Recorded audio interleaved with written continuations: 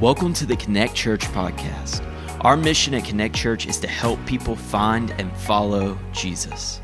For more information on who we are and how we're doing just that, visit myconnectchurch.cc. Now, let's jump into this week's message from Pastor Blaine. I would like for you to join me by taking your Bible out and let's turn to Mark chapter 4. Mark chapter 4, and we're going to be reading just a couple of verses here, a few verses, beginning in verse 35. You know, when you get into the stories of Jesus' day-to-day, it's really hard to just pick a passage because you're like, oh man, but I don't want to include that, and then where do we go from here? And so it's a little difficult to do that. I'm going to try to blend both worlds today and pay specific attention to this passage, but we also always have to take the full context. I also want to say this: if you are a note taker, then today is a prize for you. There's a lot of notes. If not, let me encourage you. You can write in your Bible too. This is for you, so there's no harm in writing in the margins of your Bible. If something you can go back and remember later, that's fine. I encourage you to do it actually, but make sure that you're able to find a place to have conversations about what you're learning. I have found not only is it important to hear, it's important to dialogue what God is teaching you, and it's a lot better to apply truth long term if you're having conversations about it, which is one of the reasons why we like to encourage you to be a part of a connect group or another kind of a small group where you can build relationships and grow in your faith. So there's a lot of information today, and there is not. This doesn't necessarily mean a long sermon. Some of you are judging me way too quick, but it's deep, it's rich, it's meaningful. I wasn't here last week. I mean, everything's stacked against you. I understand, but let me encourage you to do your best to pay attention all the way through, because there is some redundancy that takes place that will add, I believe, a layer of healing to many different facets of our life. So to try your best to listen, as I say, sometimes the same thing multiple different ways. Verse 35, on that day, this was a day Jesus had been teaching all day long. I'm not going to go back and reiterate all of those teachings, but Jesus is talking a lot in parables. He's explaining the meanings. He's teaching, and then he's teaching the parable meanings to the disciples. And it is spiritually exhausting for him and physically as well. So when the evening came, he said to them, the disciples, let us go over to the other side. So leaving the crowd, they took him along with them in the boat, just as he was. The other boats were with him. Now, sometimes Jesus would say, let's go, and then he would go a different way. Here, they're only saying that Jesus was literally with them and other people following them as well. And there arose a fierce gale of wind, and the waves were breaking over the boat so much that the boat was already filling up. And Jesus himself was in the stern, asleep on the cushion. And they woke him and said to him, Teacher, do you not care that we are perishing? And he got up, rebuked the wind, and said to the sea, Hush, be still. And the wind died down, and it became perfectly calm. And he said to them, Why are you afraid? And how is it that you have no faith? And they became very much afraid and said to one another, Who then is this, that even the wind and the sea obey him? Now, you'll find this same story in Matthew chapter 8, also in Luke chapter 8, and here in Mark chapter 4. There are quite most of the way through all of the same details of that story. We don't really learn more of the story from one gospel writer than the other. But this is the sole account in all of the gospel where Jesus took a nap. It's the only time that Jesus sleeps. Now, it's interesting to know there are many times in Scripture where Jesus is encouraging them to rest. And let's go to the place to rest, and let's go here to rest. But getting distracted and never is able to find rest except in this lone instance. It's not that sleep is unimportant. It's just for those who minister, there's always a need. And sometimes it is elusive at times.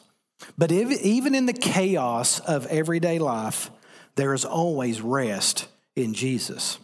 And it seems that Jesus, though he's very tired, this is the first thing that I really want you to pay close attention to. Even though he is very tired, he used this nap as an opportunity to teach something that he could not teach if he were awake. It's very important. So it's important for us to really understand how all of this is going to work together. And so for those of you who are here every week, I just want to get this deeper into our DNA. And if you've never heard me talk about this, then let me introduce you to it just a little bit. So when Jesus saves us, I think that this is maybe the missing ingredient of our true identity in Christ. But when Jesus truly saves us, he saves us at every level that he calls us to be obedient in. And he created us in 3 levels. He created us spiritually.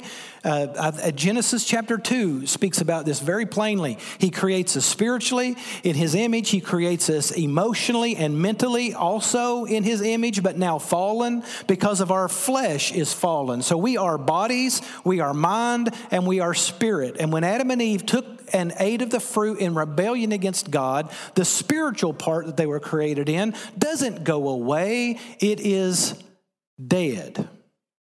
But it's still very much detached, but dead. And so what Jesus comes to do is to show us the loss of that spirit, to show us what it looks like to be able to live in that spirit, and then how that spirit, once it's resurrected by the Spirit of the Holy Spirit because of the resurrection of Christ that makes that possible, it now informs our mind and our bodies, and we can live as Jesus lived and do what Jesus did. Now, I'm not saying that we are God, by no means. What I am saying is that we sometimes believe some limitations that the Scripture does not give us. So when our bodies are saved, the theological term that the Bible uses is the word glorification. This is a future tense process. Let me give you a couple of verses just to back that up. Romans chapter 5, verses 9 and 10. I want you to pay very close attention to this. Since, therefore, we have now been justified by his blood, how much more shall we be saved? So we've experienced salvation, but how much more shall we be saved by him from the wrath of God? For if while we were enemies, we were reconciled to God by the death of his Son, much more now that we are reconciled, shall we be saved by this life, his life rather. Paul makes a very interesting comment in Romans chapter 13, verse 13, when he says, verse 11 rather, our salvation is now nearer than when we first believed. Talking about a future salvation. The Holy Spirit is given as a guarantee of our inheritance until the redemption of the purchased possession, Ephesians chapter 1, verse 14. Paul also speaks of the hope that we have of salvation, speaking of our future bodies being glorified. We don't know what we will look like, but whatever he is, that's what we will be. So we know that there is a future judgment that our bodies will come under, and we will one day be glorified. But that's a bodily salvation that will happen later and will be purified later. The Bible talks about a present salvation. It's called the salvation of our souls, of our minds, of our emotions, of our personalities, of our psyche is actually the Greek word. It's called, in theological terms, and Paul uses it, sanctification. It's the process of being saved day by day. Paul talks about it, 2 Corinthians chapter 2, verse 15. He talks about those who are being saved in the process. Paul tells the Philippians, work out your own salvation with fear and trembling, for it is God who is at work in you. In Hebrews chapter 2, verses 1 through 3. How shall we escape if we neglect so great a salvation? So we know that there is a present salvation. 2 Peter chapter 1, verse 10, be all the more diligent to make your calling and election sure. 1 John 1, 7 says that the blood of Christ cleanses us. This is an ongoing process of renewing the mind day by day, right? This is where we are in the process of becoming more like Christ. But there is also a third salvation, and the third salvation is the salvation of our spirits, the resurrection of the life of Christ in the part of us that is made in his image. And the theological term for that Paul also uses is justification. Ananias said to Paul, arise and be baptized and wash away your sins. This is an immediate salvation. Romans 10:13, whoever calls upon the name of the Lord. By the way, this word will is present tense. Will be what? Call upon the name of the Lord, and at that moment, you will experience the salvation of your spirits. Paul said to the Corinthians, you were washed, you were sanctified, you were justified. In 1 Corinthians 6:11, Paul says of God in Titus chapter 3, verses 4 and 5, that it is God who has saved us, already saved. A little earlier in Titus, in chapter 2, verse 11, he says, the grace of God has appeared already, having brought salvation to all men. So we know, based upon these, and I know that's a whole lot. I don't expect you to remember all of that. Some of you are feverishly writing. If you didn't get it, let me know, and we'll fill in the blanks later. But it's very important for us to understand that there is salvation in these three realms of our life. The salvation of our spirits, that's justified. And an easy way to remember that, for those of you who've been around for very long, justified is easy. It's an easy word to remember. It's just as if I'd never sinned. So when you think about being justified, when you call upon the name of the Lord, you're a new being. Old things have passed away. Behold, all things become new. But God knows that you're still going to have to wrestle with your mind daily. And we're still tethered to this body of sinful flesh for the rest of our earthly existence. One day our bodies will be renewed. We are renewing our mind every day. And praise God, we are saved because our spirits have already been made new. Amen? Beautiful, beautiful. So I say all that to say, when you think about all of the benefits of God's salvation for us, both inwardly and outwardly and eternally, it's very important that we know how to interpret different passages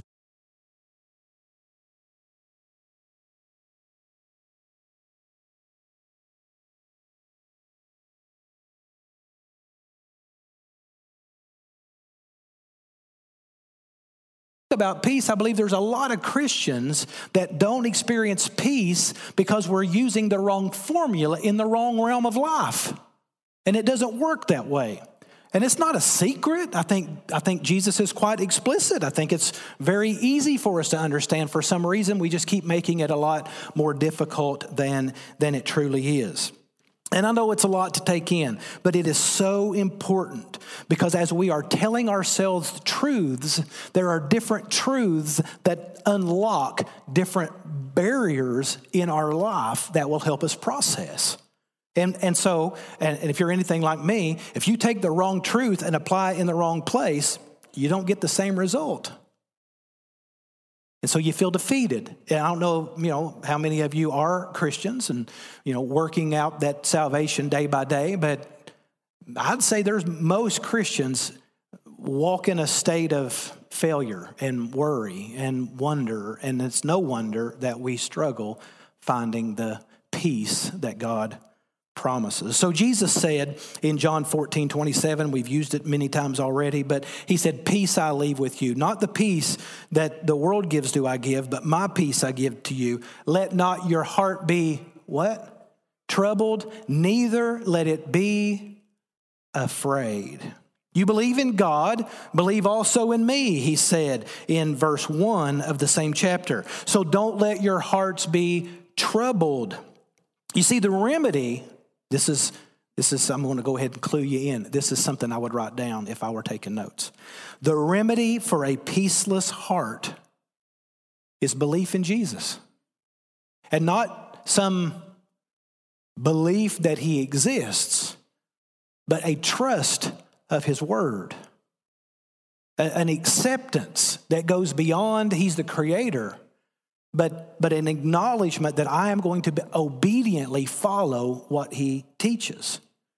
In Galatians chapter 5, verse 25, Paul says this, if we live by the Spirit, let us also keep in step with the Spirit, or walk by the Spirit. So everything, listen, this does not apply if you're not a Christian. If you are not justified by the righteousness of Christ, it doesn't apply, because you're forced to live with the wrong tools. You're trying to live a peaceful existence with a fallen body and a fallen mind, carnal. They can't function. But when we live in the Spirit, we can actually walk in the Spirit, and the Spirit then informs our mind and informs our living, our day to day. But if we're not driving everything back to the resurrected Spirit, we're going to be constantly looking for peace that can't exist apart from Jesus. So everything must be, every circumstance of life, in fact, every thought must be taken captive to Christ. Because that's where we've already experienced salvation.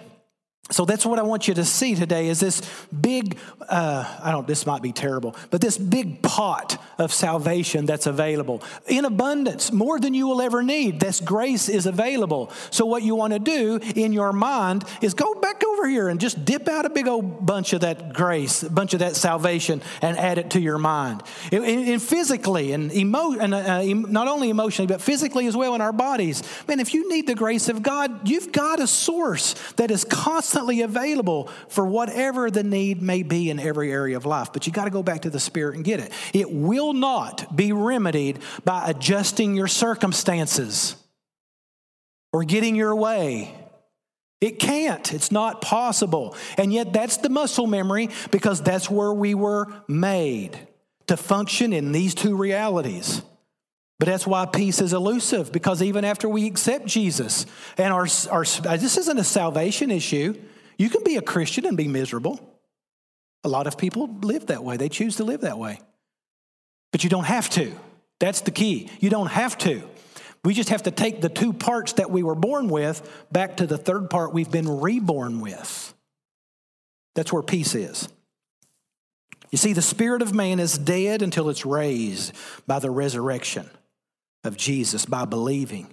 And if the spirit isn't resurrected, then the person must spend eternity apart from God. But if a person's spirit is resurrected, then they can enter into that relationship with the Spirit, and it filters everything else about life. So that's pretty much what I wanted to give you by way of introduction. Now we're going to get back to the meat of Mark chapter 4. Here's what Jesus says to us in many of his teachings, and Paul certainly affirms it as well, and I'm going to affirm it because I have experienced it to the 10th degree, right?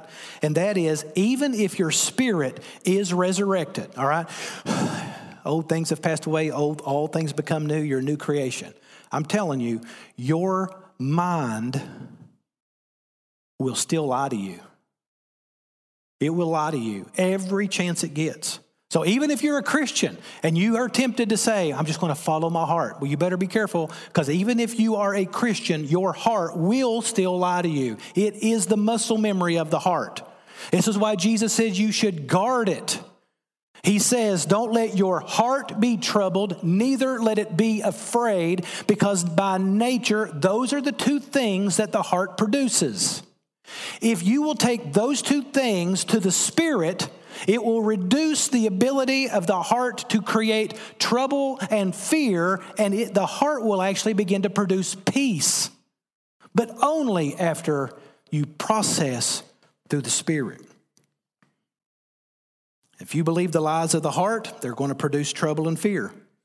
Now listen, I want you and you can identify a certain area of your life if you would like. I tried to do that as I was working through studying this. But if you believe the lies of the heart, those lies will always produce trouble and fear. So I want you to think about something for a moment. When you are in your everyday life, when you experience trouble and fear, you can take a moment, and go back and say, if I'm experiencing trouble and fear, it's because I'm believing a lie somewhere in my life. Now, it's only true if you're a Christian. But I'm believing, that's not true. You can only know what it is if you are a Christian. But you got to go back and say, I'm believing a lie somewhere if my heart is troubled and it's afraid. Trouble is in the physical realm of the body. Fear is in the emotional realm of the mind. So when you are troubled or afraid, it's because you're not resting in the spiritual peace that Jesus gives. You're choosing to trust your old heart, not your new one. So if you think about every time that Jesus shows up, even in the Old Testament, when God shows up and he tells his people, don't be afraid, and they were terrified, don't be afraid. It's because muscle memory forces us to react. But the Spirit that is alive in us now gives us the ability to think again. So much of my Christian life, I have beat myself up because as a Christian, I want peace to be the first thing I experience. I want peace to be muscle memory. Well, here's bad news. Forget it. Just let yourself off the hook. When crisis and chaos comes into your life, your muscle memory is probably going to shoot you right toward trouble and fear. Think again. That's the spiritual ability. Before we were a slave and we had to believe trouble and fear. But now we are sons and we don't have to believe the lie of trouble and fear. You see, trouble produces its own issues and fear does as well. A couple of weeks ago, we noticed that one of the things that fear produces is anxiety, and we talked a little bit about how to deal with that. This week, we're going to talk about, and pretty quickly, I might add, that trouble produces chaos in our life. Now, again, I'm probably preparing you for your future out of mine, because I'm sure none of you have ever experienced chaos. But when you do experience chaos in your life, you will now know how to process trouble and chaos. You ever had chaos? You ever experienced a little bit of that? Storms that cause the boat to take on water in your life? How do we bring peace into the chaos that comes from trouble? And the bad thing about it is we think that it's, I really want you, I don't think that I'm communicating well. I feel like it's not coming out right. We talk about the things that happen to us as trouble, but I want you to understand that trouble, Jesus said that trouble stems from the heart.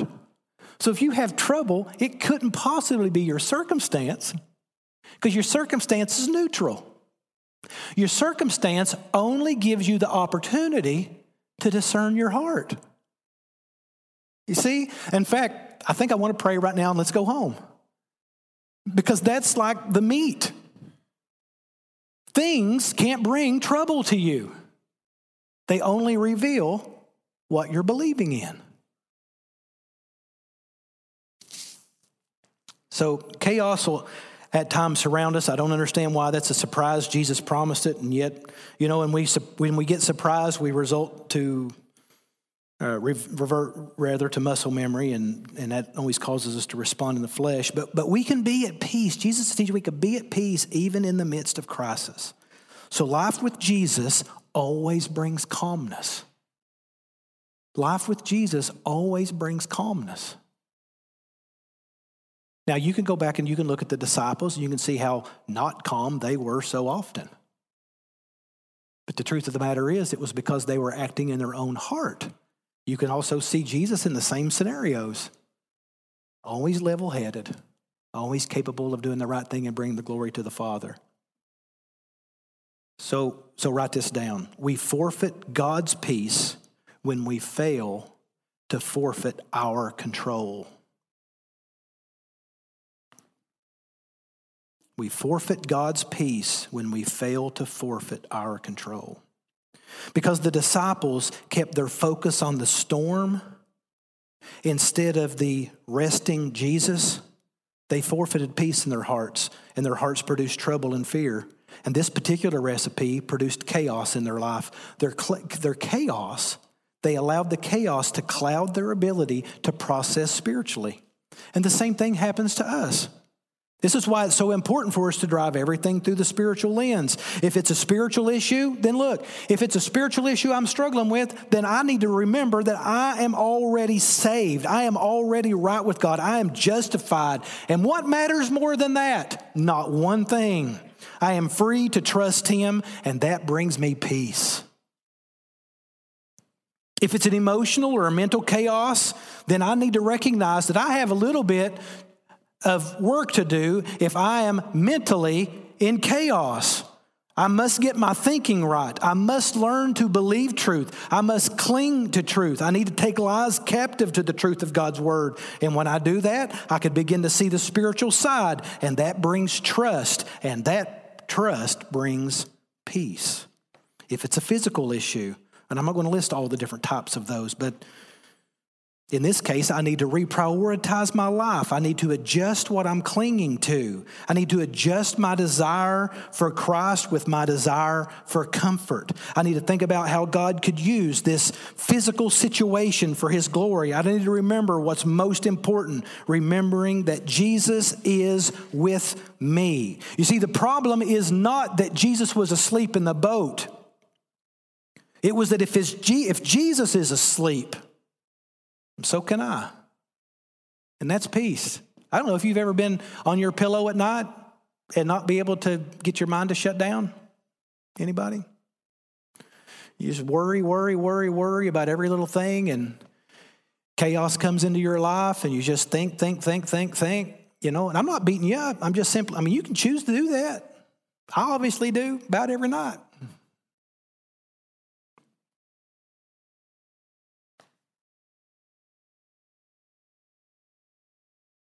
But if Jesus is asleep in the storm, then surely I can. If your problem is with the physical, before it produces chaos in your life, take a moment. Remember Jesus' presence, His care, His rebuke. Remember His sovereignty, His control, His allowance. And if your problem is emotional, remember Jesus' presence, His care, His rebuke. Remember His sovereignty, His control, and His allowance. And if it's spiritual, remember Jesus' presence, His care, His rebuke. And even if He seems to be asleep, He is at work. He's at work even if you think He's asleep at the cushion. Now, He's not going to protect you from storms. He promised that. But He will protect you through them. He won't protect you from them, but He'll protect you through them. The difference between chaos and calm is where you see Jesus in it. But sure is easy to get ramped up, though, isn't it?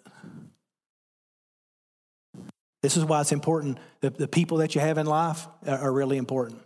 You can develop, if you got a mob in your life, they'll help you develop mob mentality. They will excite you. They will give you all sorts of good lies to believe. An issue becomes chaos. Chaos becomes fear. Fear becomes lies. Lies create overreaction in the wrong direction. You see the escalation here? There's a storm, chaos. They woke Jesus. They rebuked Jesus. They accused Jesus of not caring about them. And Jesus calmly spoke to the storm because of their spiritual immaturity, not because He was doing them some kind of a favor. He spoke to the storm because they were too immature to handle it. Listen, and I think that is very important for us to understand. When you are dealing with difficulty and chaos and you pray for God to calm the storm, you need to realize that if He doesn't calm the storm, it's not because He doesn't care. Sometimes it's because He does.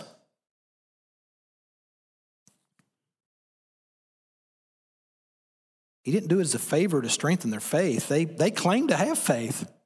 They had just heard Him teach all day long about faith. And you know at the end of their teaching that they're talking about, yeah, that's a good point. I like that. And I think, yeah, that was good. I believe that. Lord, even if you go, I'll go. You know how they are. You know how we are.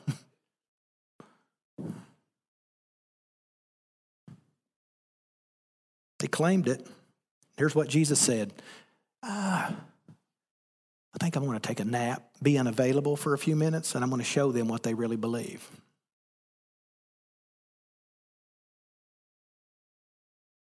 We claim to have it too, but how we respond to the storms prove what we claim to be true or false.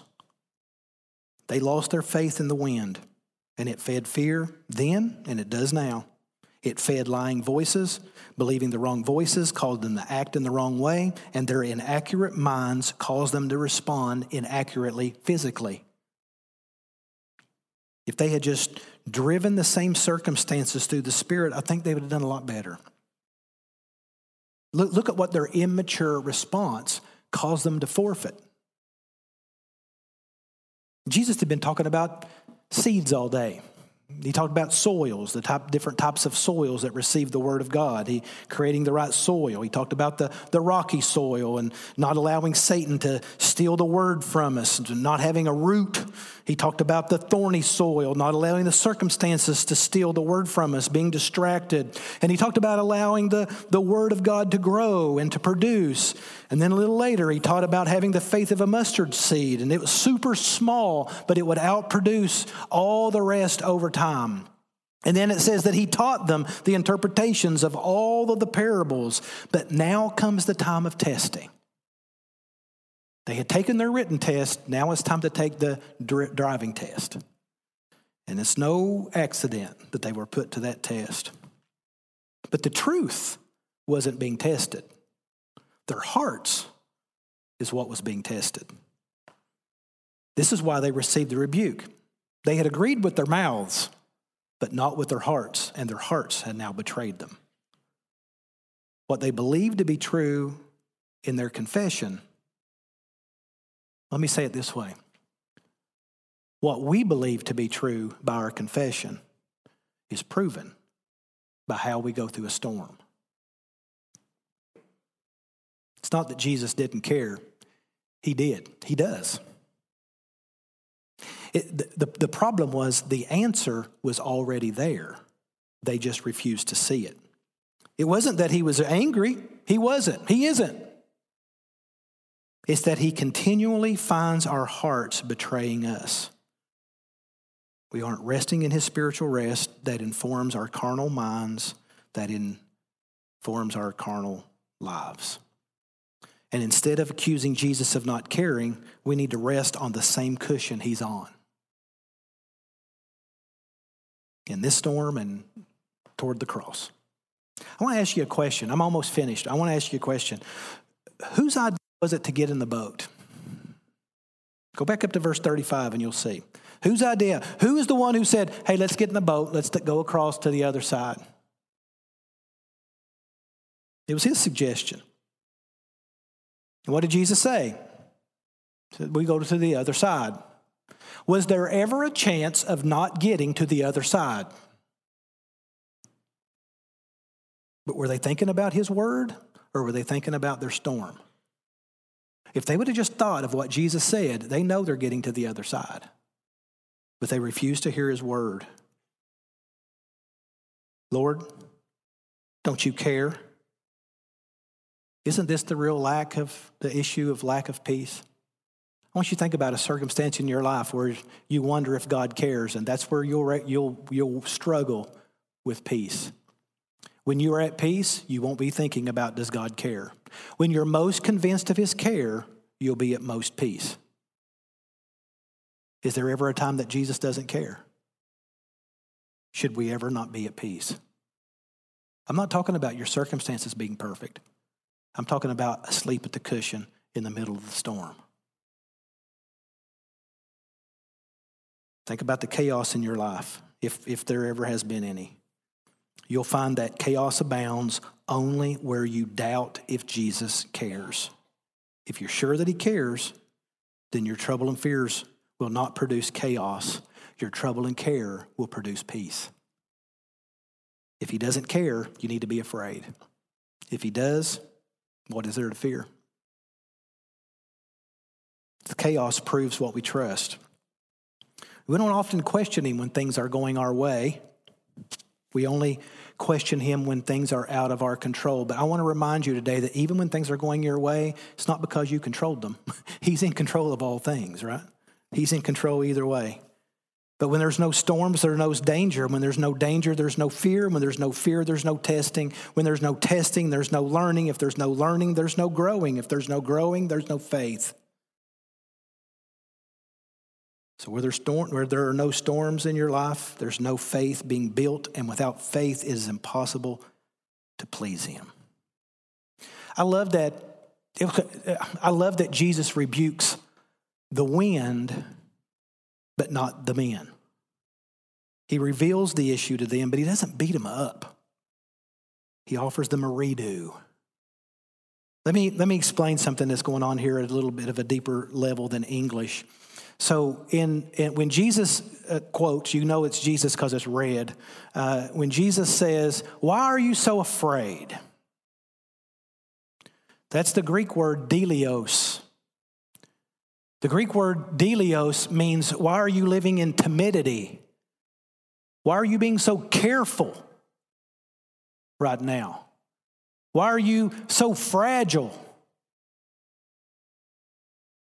But after Jesus did the thing they wanted him to do, they were greatly afraid. Phobos, terrified, stricken to paralysis, right? They were afraid, and they begged Jesus to do something about it. You don't care. But when Jesus did it, it didn't build their faith. It made them weaker.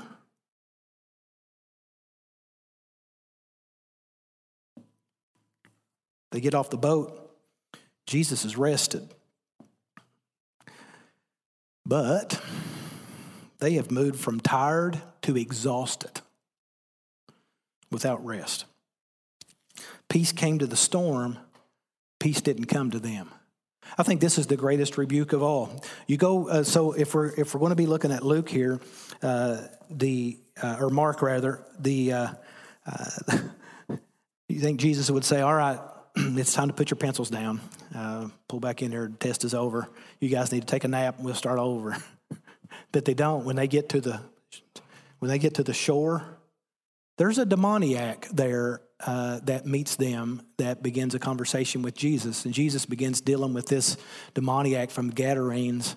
He sends the demons, you know the story, the demons into the pigs, and they all commit suicide.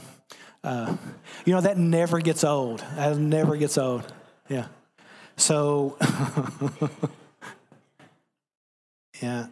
And then after that, he's like, "I want to go with you, Jesus." And Jesus is like, "No, you need to stay here, tell your story to these people. You got a great testimony here." And they run Jesus out, and Jesus' disciples are with him, and then they're walking, and Jairus' servant comes and says, "My daughter's about to die."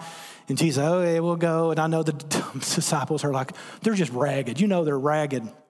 But there's no ministry here. There's no contribution toward ministry at all. Never even mentions them at all. And so the woman with the issue of blood distracts Jesus again. And he says, "Who just touched me?" And they're like, "Oh, come on. There's all kinds of people around here touching you."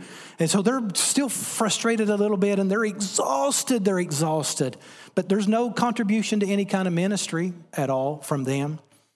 And then Jesus raises up Jairus' daughter, and then they go to Jesus' hometown, and they do, Jesus is teaching and Jesus is doing miracles, but people aren't believing, and so Jesus is leaving. And no meaningful ministry from the disciples. They're just hanging out with Jesus, kind of being rebuked because he had asked them to perform, and they didn't perform well. But now they have watched him minister in the emotional realm, the physical realm, and the spiritual realm. He's given them another tutorial here. And then when they get back out of Jesus' hometown, he sends them out 2 by 2, and he gives them power over diseases, over demons, telling them to lead people to the truth of Jesus Christ. So to me, that's the beautiful part of this story, is the gentleness of Jesus, who can speak to the winds and to the waves, but also the teacher Jesus, who keeps giving us opportunities, who keeps giving us storms so that we can get faith growing in our life. So we can learn. Storms of life are opportunities for us to learn to trust in the Spirit that is alive in us. So I want us to learn that this morning. Jesus allowed circumstances to build people. He still does that. They're not necessarily consequences. They're not necessarily a bad thing. Storms are not necessarily a crisis. He still allows circumstances and storms in our life. It isn't that he's unconcerned about our storm. It's that he's modeling what our response should be. Jesus isn't asleep because he's exhausted. Jesus is asleep because he's modeling for us what our lives should look like in the middle of the storm. When the chaos of life tempts you to chaos and fear and lies, you just need to see where Jesus is. Respond the way Jesus responds. Peace, be still. Let me close with Colossians chapter 3, verse 15. Paul told the church at Colossae, let the peace of Christ rule your hearts. And I want to close just with this statement. When Paul says this, let the peace of Christ rule your hearts. Let means that you are the responsible one. The peace of Christ is there to rule your hearts, but you have to allow it. You have to let him rule your heart. If you're here today and you're not a Christian, you're working without tools. If you're trying to manifest peace in your life, or there's some crisis in your life, but you're not alive in Christ, the best you can hope for is the peace that the world gives, and it doesn't last very long. So if you're here today and you're not a Christian, but you've thought about but your life keeps proving that your confession isn't worth much, why don't you just surrender your life to Christ today? It won't necessarily take your storm away, but it'll give meaning to it. If you're a Christian and you are wrestling with chaos and trouble in your life, and some people choose that everything in their life has to be chaotic and troubled. I know that's none of you. But what I'd like for us to do is I'd like for us just to say, Lord, help me. Give me a quickened spirit so that I can start sensing anxiety and chaos and trouble that my muscle memory knows is there, because I remember trouble and chaos, that I can more quickly say, I know that you're at work. I know that I may question if you love me, question if you care. But Lord, I pray that you'd help me find the rest that you are experiencing right now in this. I want to ask you to stand with me if you would. So I know it's a weird, feeling in the room, maybe. I don't know. I know there's lots of distractions. It is what it is. It's perfect. We don't need an emotional moment to make a rational decision. So what I want us to do is I want us to be able to just nail it down today. I can tell you that this is the issue of our day. Christians who refuse to live at peace. Christians who refuse to be peacemakers, to be peace givers, because we don't know how. We don't even have it in our own life. So today I want us just to really wrestle with allowing God to help us to drive our mind and our bodies to live by the Spirit, to walk by the Spirit, and to be at peace. Peace isn't the removal of chaos. It's the rest in the middle of it. And it's only possible when you recognize the sovereignty, the control, and the work that Jesus is doing when you sense his silence.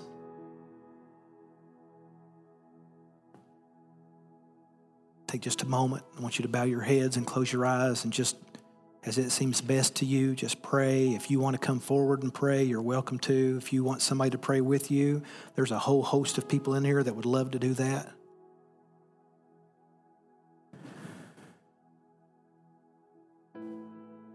Today we're just working toward peace becoming muscle memory. Just reminding ourselves that we are saved.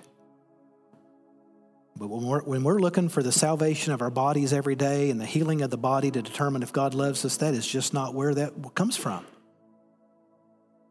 When we're expecting not to have to wrestle with our mind, if we don't wrestle with our mind, we can't possibly grow into trusting Him more. These things are coming. They're going to keep coming. And He's going to keep giving us opportunities to learn because He's gentle and He's gracious. Don't mistake His rest for His lack of concern. Father, we love You this morning. We thank You for Your care. And we doubt it often. Because it seems like every time that we experience some chaos or some trouble, it's the worst that it's ever been. And I pray, Lord, that we, those under the sound of my voice, that we will learn today that our proclamations are not what matters most. Our confessions are not what matters. It's what we do. It's what we do when we're knocked off our feet. It's how we respond by faith and the trust that we have in Jesus Christ and His work in our life. And I also know that if we had our choice, we would forfeit growth if You just let it be easy for us through this life.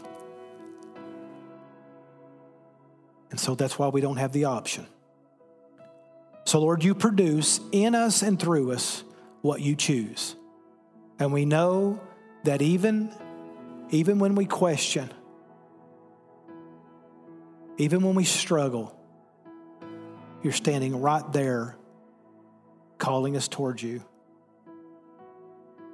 So help us to recognize more quickly the peace that we have to receive and to give.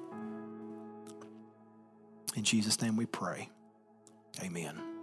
Father, we do love You, and we recognize that we're not asking for independence. We do need You. We need You to be near. We need Your presence in our everyday life. Even when we don't sense You're near, we need the acknowledgement that You are. We need to remind ourselves of truth. So Lord, help us, teach us truths. And oftentimes those truths can only be found in storms. So Lord, have Your way. Help us not to be put to open shame. We love You, Lord, and we thank You for putting out to sea with us. In Jesus' name we pray. Amen. If you need help finding or taking your next step, send us a message at hello@myconnectchurch.cc.